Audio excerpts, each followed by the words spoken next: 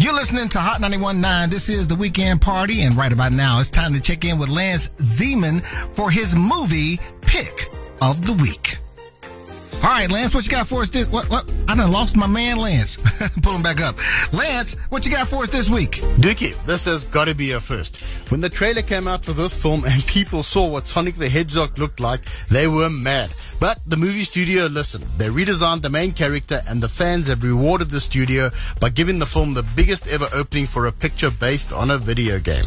After discovering a small blue fast hedgehog, a small town police officer must help it defeat an evil genius who wants to do experiments on it. Based on the classic Sega video game, Sonic the Hedgehog has a clever plot, stunning effects, and a return to comic form by Jim Carrey. Sonic the Hedgehog is my movie pick of the week.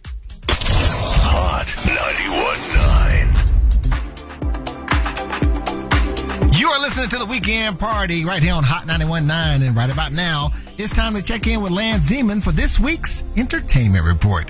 What you got for us this week, Lance? Dookie Duke. If it weren't for the digital era, the day the music died might have happened in February 2020. Apollo Masters Corp, one of the two places in the world that produced the lacquer discs needed to assemble master plates for pressing records, has burnt down. No one was hurt, but the fire took out the California-based business responsible for around 75% of the plates used in vinyl production.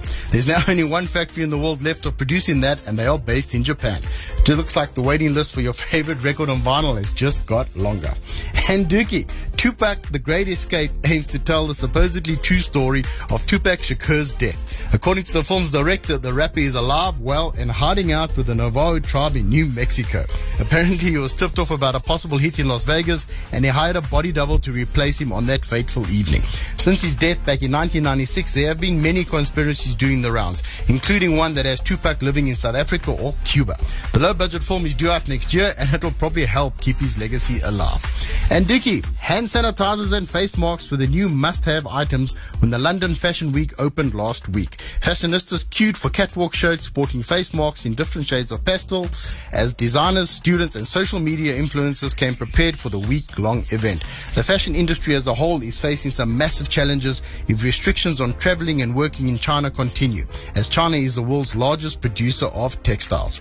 And Dookie, you gotta love this. 3 computer science professors from the University of Chicago have designed the ultimate accessory for every tech junkie out there. The Bracelet of Silence has 24 speakers that emit ultrasonic signals which can be detected by nearby microphones, successfully preventing them from eavesdropping on your conversation.